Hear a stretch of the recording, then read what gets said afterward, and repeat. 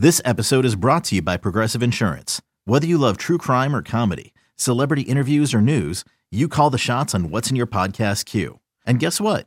Now you can call them on your auto insurance too with the Name Your Price tool from Progressive. It works just the way it sounds. You tell Progressive how much you want to pay for car insurance, and they'll show you coverage options that fit your budget. Get your quote today at Progressive.com to join the over 28 million drivers who trust Progressive. Progressive Casualty Insurance Company and Affiliates. Price and coverage match limited by state law. Hey, welcome in Stinking Truth Podcast. Mark Schlereth alongside Mike Evans, Millennial Ben producing the show. Want to thank our presenting sponsor, great folks over at Bet Rivers. Bet with a winner, bet with Bet Rivers. Mike, how are you, buddy? I'm great. I'm anxiously watching what's going on in Buffalo with the what's it called again? A snow tornado thunder snow. Oh, thunder snow. Thunder snow. I've never heard of. I grew up in Alaska. I've never heard of thunder snow, but we don't have the lake effect snow, right? You grew up in that area. Yeah, well, I went to Syracuse for 4 years, so I'm definitely familiar with lake effect. I never heard it called thunder snow. Oh, thunder snow is much cooler than lake effect. Right, lake effect. Thunder snow is like when a blizzard and lake effect snow make a baby. Then it becomes thunder snow.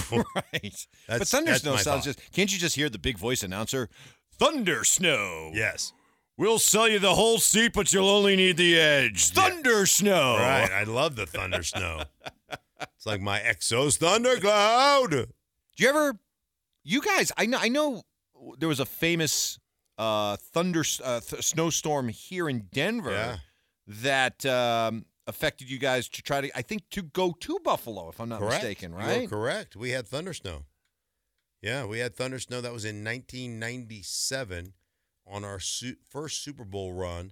So we got. It was in September, wasn't it? Early? No. I think it was October. Oh, was it? Okay. But we were practicing Friday. I'll never forget it. Friday afternoon, we were practicing, and it started snowing, and then it was snowing all day Saturday. All night Friday night, and then Saturday we got to come into the facility. And normally we come into facility or meetings are at 9:00, right? And you come in and you get there, and then you go through a walkthrough and you go through your film, and then it's shower and head to the bus and head to the airport. So I'm like, I'll never forget. I wake up and Tommy Nalen calls me, goes, "Hey dude, can you pick me up, man? I can't drive through this. I can't even get out of my apartment complex." And I was like, "Absolutely, I'll be there in 20 minutes." So I come barreling down my street. I get out of my garage. I come barreling down my street. I mean, we're just snowed in. And, between the houses, there's a big drift. And you can't see it because it's a complete whiteout. Man, I hit that drift, and it went over my windshield. My car was buried, completely buried. And it took me 2 hours to shovel my car out. And I'm like, and so we're calling now. Everybody's all these text change and all these calls going on. Basically hey, man, get here when you can, and anybody that needs help. So we had people that lived up. There's a neighborhood in Denver called Shenango, and it's kind of this acreage type of neighborhood. And everybody's on 2 acres or 3 acres or whatever it is. And we are sending snow machines, people in snow machines, to go pick up Steve Atwater. Some fan picked them up on a snow machine. I think Jason Elam, too, our kicker, and drove them to the practice facility down the streets on snow machines. This is how it was going. So we finally get everybody to the facility. I don't know, 8, 9 o'clock at night. Yeah. 8 o'clock at night. Normally you'd leave around when? Noon. Yeah. So we get in, we bussing. They're the only people in the streets, right? We're busing to the airport, and we pull up because you always pulled up on the tarmac, and we always flew United. And it was right when they were making all the color changes, the logo changes on the United flights. And so they had the old United had it was like a white fuselage with an orange and royal blue swoosh, going up all the way up to the tail. And then they had the new kind of gray and dark blue. So we're rolling down, and through the tarmac and all these planes, and you could see all the people in the airport that are stuck in the airport just with their face up against the windshield. What's going on? Why are there buses on the tarmac? So we pass all these new United jets that are, newly painted and look really sharp and stuff. And we pull up to just the only old one out there, and I was like, there's no way they're going down on one of their new jets. Like we're taking with the jalopy to Buffalo. Contact. Yeah, exactly. So we get loaded on there. It's probably 10 o'clock at night, 10:30 at night, and we fly to Buffalo. And so we get in, checked in the hotel at 1:30. And so the Broncos call the league and say, hey, can we move it from a 1 o'clock game just to we're not asking to move the game to another day, just to a 4 o'clock flight so we can sleep in. And the league goes, nope. So we roll in at like 1:30 in the morning. And, and we got pregame. Like pregame is at 8 a.m. And so we rolled down there and ended up playing a Buffalo in overtime. And to go into overtime. And TD had over 200 yards rushing. And, it was a great game. But, man, it was a really, you look back on it, man, it was a really cool kind of time to be together. It was just awesome that way. Did you guys win? Of course we won. Of course we won.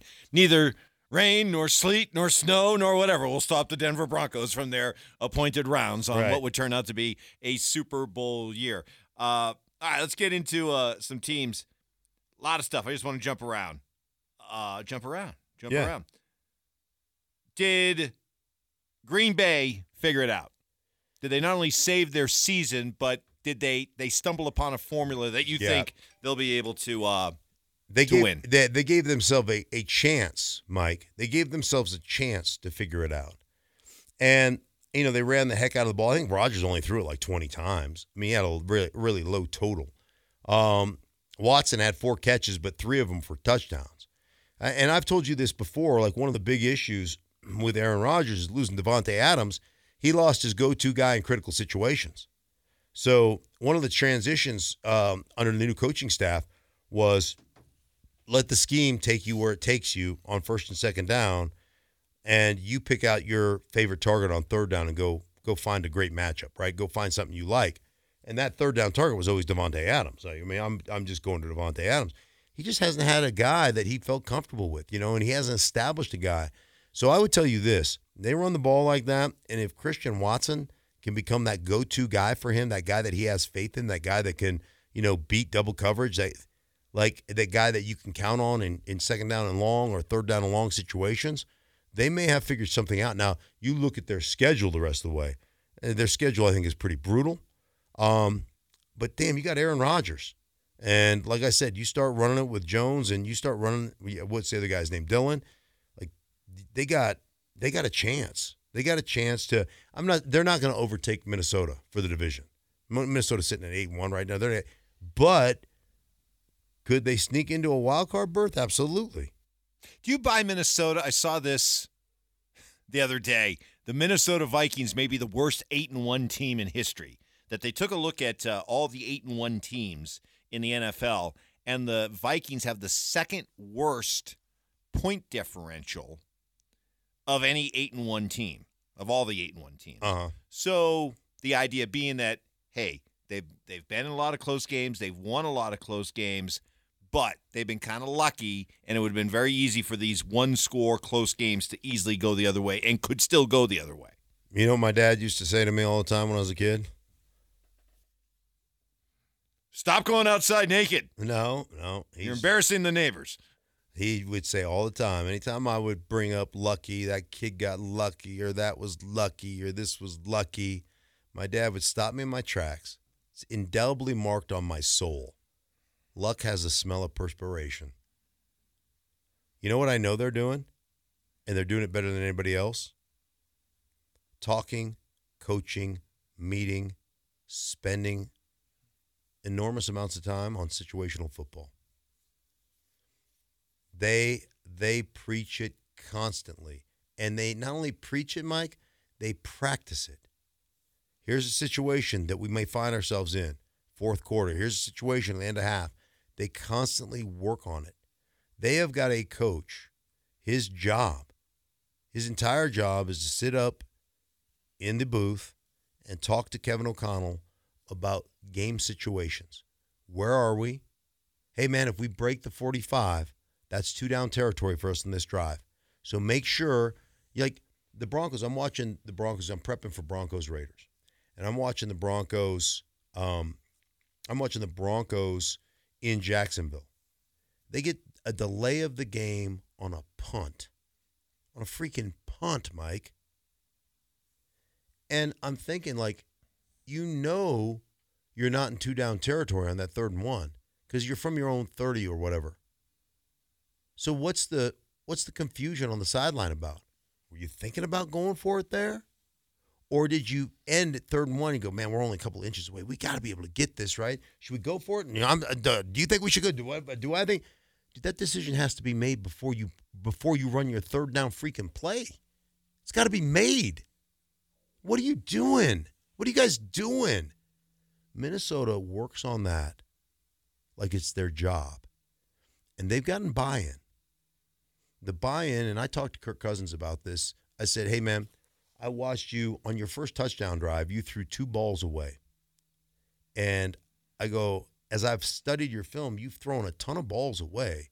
Like, what's the situation with the story? And Kirk Cousins goes, you're very observant. He goes, I think I lead the league in throwaways, which he does. And he goes, it's just been preached to us kind of like, would you rather have great stats and lose close games, or would you ever have good stats and win close games?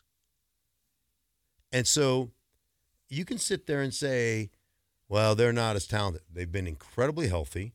Their offensive line has been intact. Their backs have been intact. Their receiving core has been intact. They made a trade for T.J. Hawkinson. And defensively, they've installed a new system, but they got some – Dalvin Tomlinson is a player. Donnell Hunter can flat out play. Zadarius Smith is a player. Eric Kendricks is a player. I mean, come on. Like, they have got Patrick Peterson can still play. He's playing at a really high level. What's the Harrison Smith? I mean, dude, they've got star talent all over the football field. They're winning close games because you know what? They're playing close games. That's a good football team. Well, they're at home. They get Dallas, and as we speak doing this, the Vikings are a home underdog, just by points, basically a pick'em game. Yeah. But Dallas is favored, which is interesting, coming out the way Dallas looked at Green Bay last week, leading to a lot of questions. Can the Cowboys win it all, win big with Dak Prescott? Heck, even Jerry Jones is sort of fanning the flames by casting doubts or questions about whether or not Dak's the guy. I think they can, but I don't think they're going to win it like throwing it 100% on Dak's shoulders and say, hey, go take us to the promised land. I think they got to be a good, balanced football team. I mean, that's what they've got to be able to do. And I think that they are America's team, and they get caught up in being fancy and all that kind of stuff. But they've got to get to the point where it's not about being fancy; it's about being gritty. Like, you got to be gritty, man. You got to do the dirty work.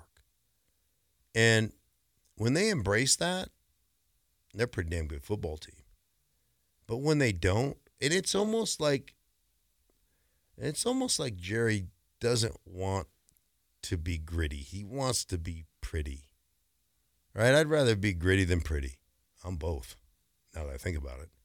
Both gritty and pretty. Pfft, I got it all. Anyhow, you more gritty. Like you. Yeah, I'm more gritty. You're more gritty. I'm more gritty than pretty. You're more gritty. Yeah. Gritty. Gee, thanks. Yeah, you're welcome. I like pretty don't. You know what pretty doesn't? Pretty looks good in the regular season. You know what pretty doesn't get you? A good home cooked meal, right?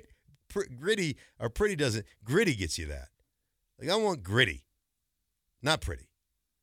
And I mean, I think they get caught up in that sometime with their white jerseys and their stars on the helmet and their unique kind of bluish silver, whatever you call that. It's not pewter. It's like I guess I could understand why you think about glitz or you think about pretty, you think about flashy, because as much as, and I think I'm speaking for the rest of America here when I say, as much as we gag on the whole idea of the Cowboys and America's team, and the Cowboys are shoved down our throats, and why are they constantly on national television despite the fact they haven't done anything of relevance in the playoffs for 2 decades plus.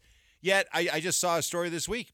the top 2 rated NFL games of the year are both Cowboy games. Of course, Cowboy-Packer game just this past week, and then the one before that was Cowboys-Bengals. And they're shaping up. They can't wait. They're salivating over what is going to be the number on Thanksgiving Day when it's Cowboys-Giants. Dude, you want to talk about moving the needle because the Giants are going to – I mean, the Giants in New York, you kidding me, in that market? And the Cowboys in every market. Cowboys, like, there's a reason that on all the national television shows, and I did the national studio shows for 20 years at ESPN, or 16 years at ESPN, and then several years at Fox before I went to full-time games. Shoot, every rundown has a Cowboys segment, a couple of Cowboys segments in it. You can't go an entire show without talking about the Cowboys, whether they're good, bad, or indifferent, because they move the needle. Say what you will, you either hate them or you love them, but you got an opinion about them. And they know it. Staying in the NFC East. Okay. Eagles dropped their first game. Eagles. There will be no undefeated season. The surviving members of the 1972 Dolphins, once again, raising champagne glasses. Mm-hmm. Are you in the school of thought that a loss isn't necessarily a bad thing? That would you really want the added bullseye of being an undefeated team and trying to go through as you go deeper and deeper into the season and the spotlight gets brighter and brighter? I know you played on a team that I think got to 11-0 at one point. Yeah, 11-0 and 13-0. 13-0. So when you Washington 11-0, Denver 13. Okay, so when you look back on it, is being undefeated all it's cracked up to be, or is there some benefit in getting that loss out of the way? Well, there's always benefit in a loss because it's an opportunity to learn. I mean, think about yourself just in general. I really rarely ever learned really valuable lessons in my life when I was winning. Because normally I'm just too busy patting myself on the back for what a great job I did. You know when you really learn valuable lessons? When you're getting your ass kicked. And that's just life. And football is no different than life. It's just part of it. And what happens to you when you're winning? There's several things that happen to you when you're winning a lot. One, it throws you out of your routine. Why? Because every time your phone rings, it's somebody asking, can you go undefeated? How's this run going? You guys are dominating. Can you go undefeated? Your schedule's soft. Da-da-da-da. And then the national media starts showing up. And now all of a sudden, what was your sanctuary, your locker room, you got to hide during lunch.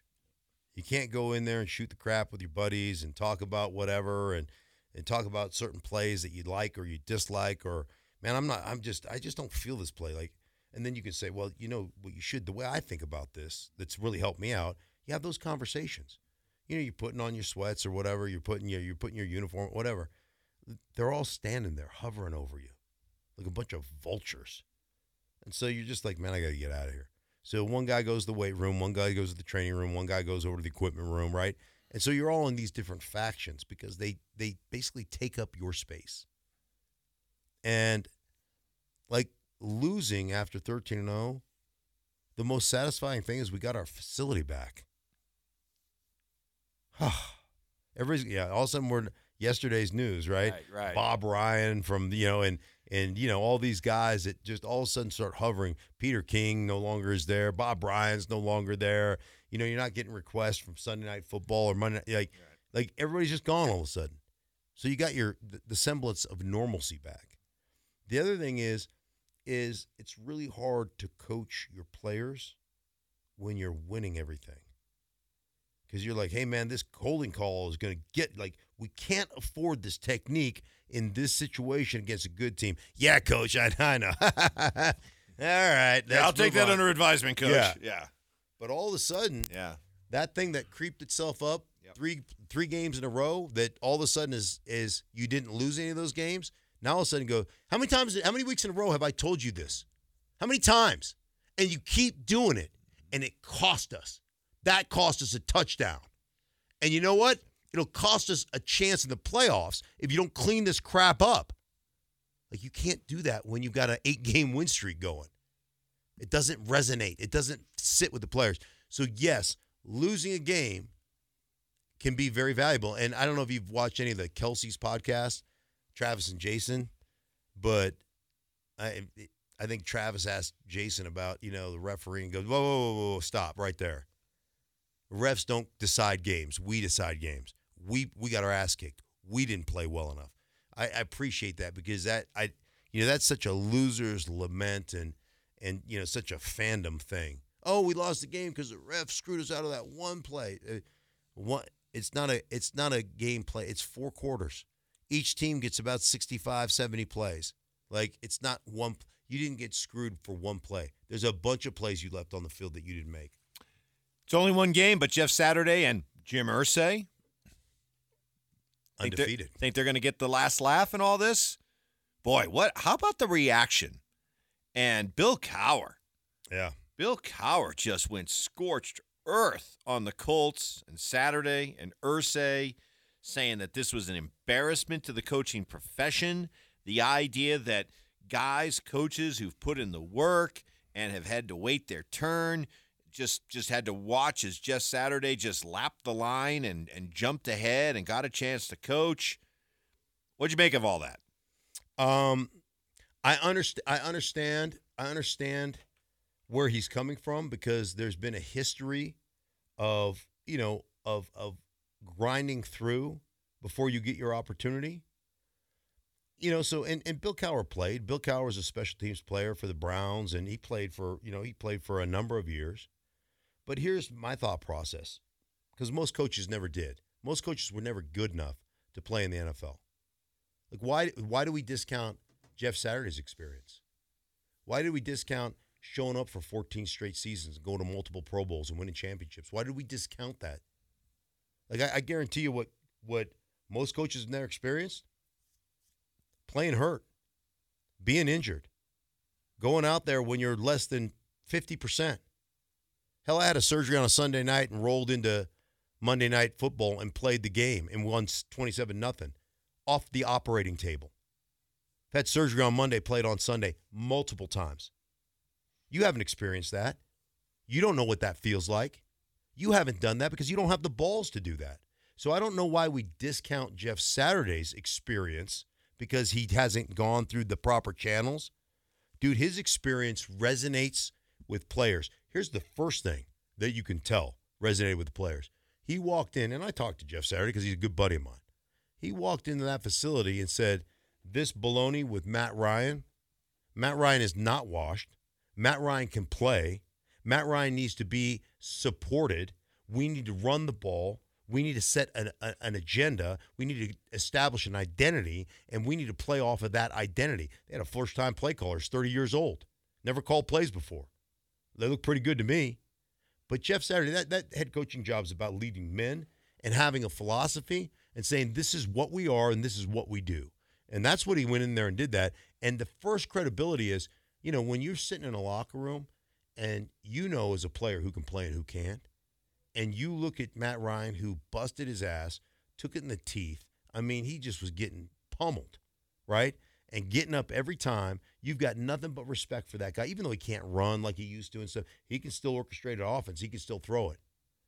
And the perception is, well, they've benched him because they don't want to pay all the bonus money. And Jeff Saturday walks in there and goes, baloney, I don't care about bonus money. I care about players. And my guy's going to play. Instant credibility in that locker room.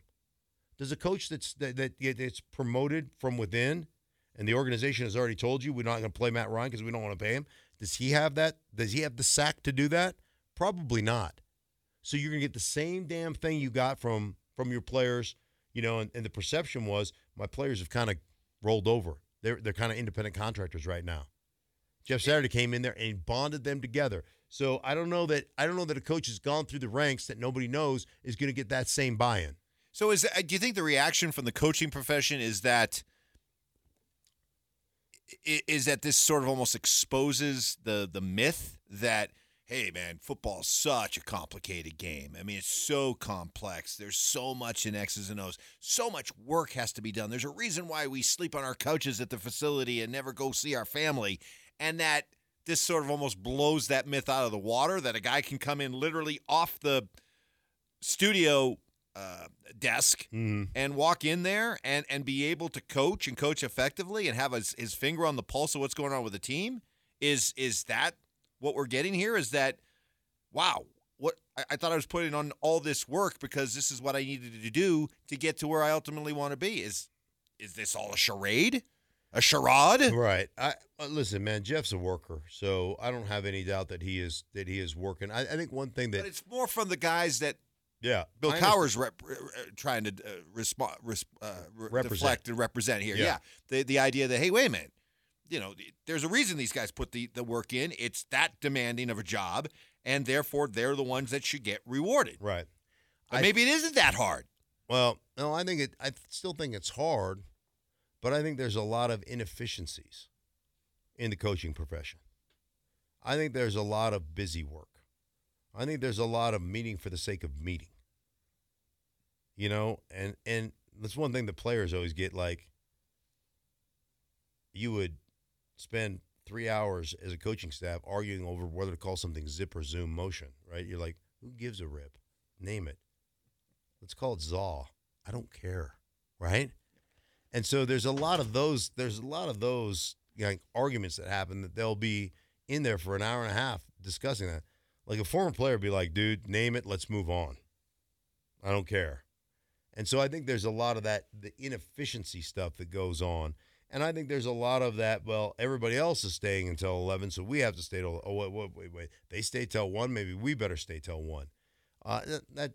It doesn't, if you get your work done, who cares? And if your guys are coached up in the nuance of football, like that to me is the difference. And one thing a player knows, like one thing I've coached coaches my whole career. Let me tell you why I understand what you're trying to do, but why that doesn't work. And say from a player's perspective, let me tell you what the issue is with that. And a lot of times coaches will go, oh shoot, I never thought about it that way. Yeah, because I'm the one that's executing it. You're the one that's just drawing it on a grease board. The game is not played on a grease board. It's played on a football field. So real quick before we get out of here for the week, congratulations on the storied rivalry that you're going to get a chance to call this week. Yeah. The Broncos and the Raiders, which has so many great names down through the years, from Madden to Bolitnikoff to Stabler to Elway to Schlereth. And it's a Schlereth. When asked about the game this week, Broncos coach Nathaniel Hackett, summing up the 3-6 Broncos versus the 2-7 Raiders, he said, "Well, somebody's got to win." Well, actually, I've watched your film, both of you guys, and that's not necessarily true. You could end in a 0-0 tie. The way you guys are playing right now. It's a real mess. It is a real mess. And I truly believe, there was a lot of speculation on Josh McDaniels, but a lot of that speculation has been blown out of the water. I mean, he got the dreaded vote of confidence, but there have been reports out there that the Raiders aren't flush with cash. They're still paying John Gruden and his staff. Now they got to pay this. They really can't afford to fire, Josh McDaniels. And listen, Josh McDaniels is a hell of a coach. He really knows football. I think in the past it's been the personal skills that have really been his major bugaboo, like bear traps. Well, lipstick, meat pig. Yeah. Good luck with that. Yeah. But listen, man, this seriously could be the end of Nathaniel Hackett. And he's a friend of mine, and I don't want him to get fired, Mike, but this could be the end. If they don't perform, if they hang another 9-point stinker out there, I truly think they're going to make a move. I don't know that, but that's just my gut telling me that. And I'm sure your gut would tell you kind of the same thing, being a Denver resident here. Yep. Oh, yeah. No, that's going to be, boy, you're going to have a bloodthirsty crowd showing up for that one. Yeah, you will. That will not be suffering any fools. Yeah. Hey, for Mike, I'm Mark from Millennium Band. We thank you for listening to the show. Make sure you share it with your buddies. And thank you so much. I want to thank our presenting sponsor, great folks over at Bet Rivers. Bet with a winner. Bet with Bet Rivers.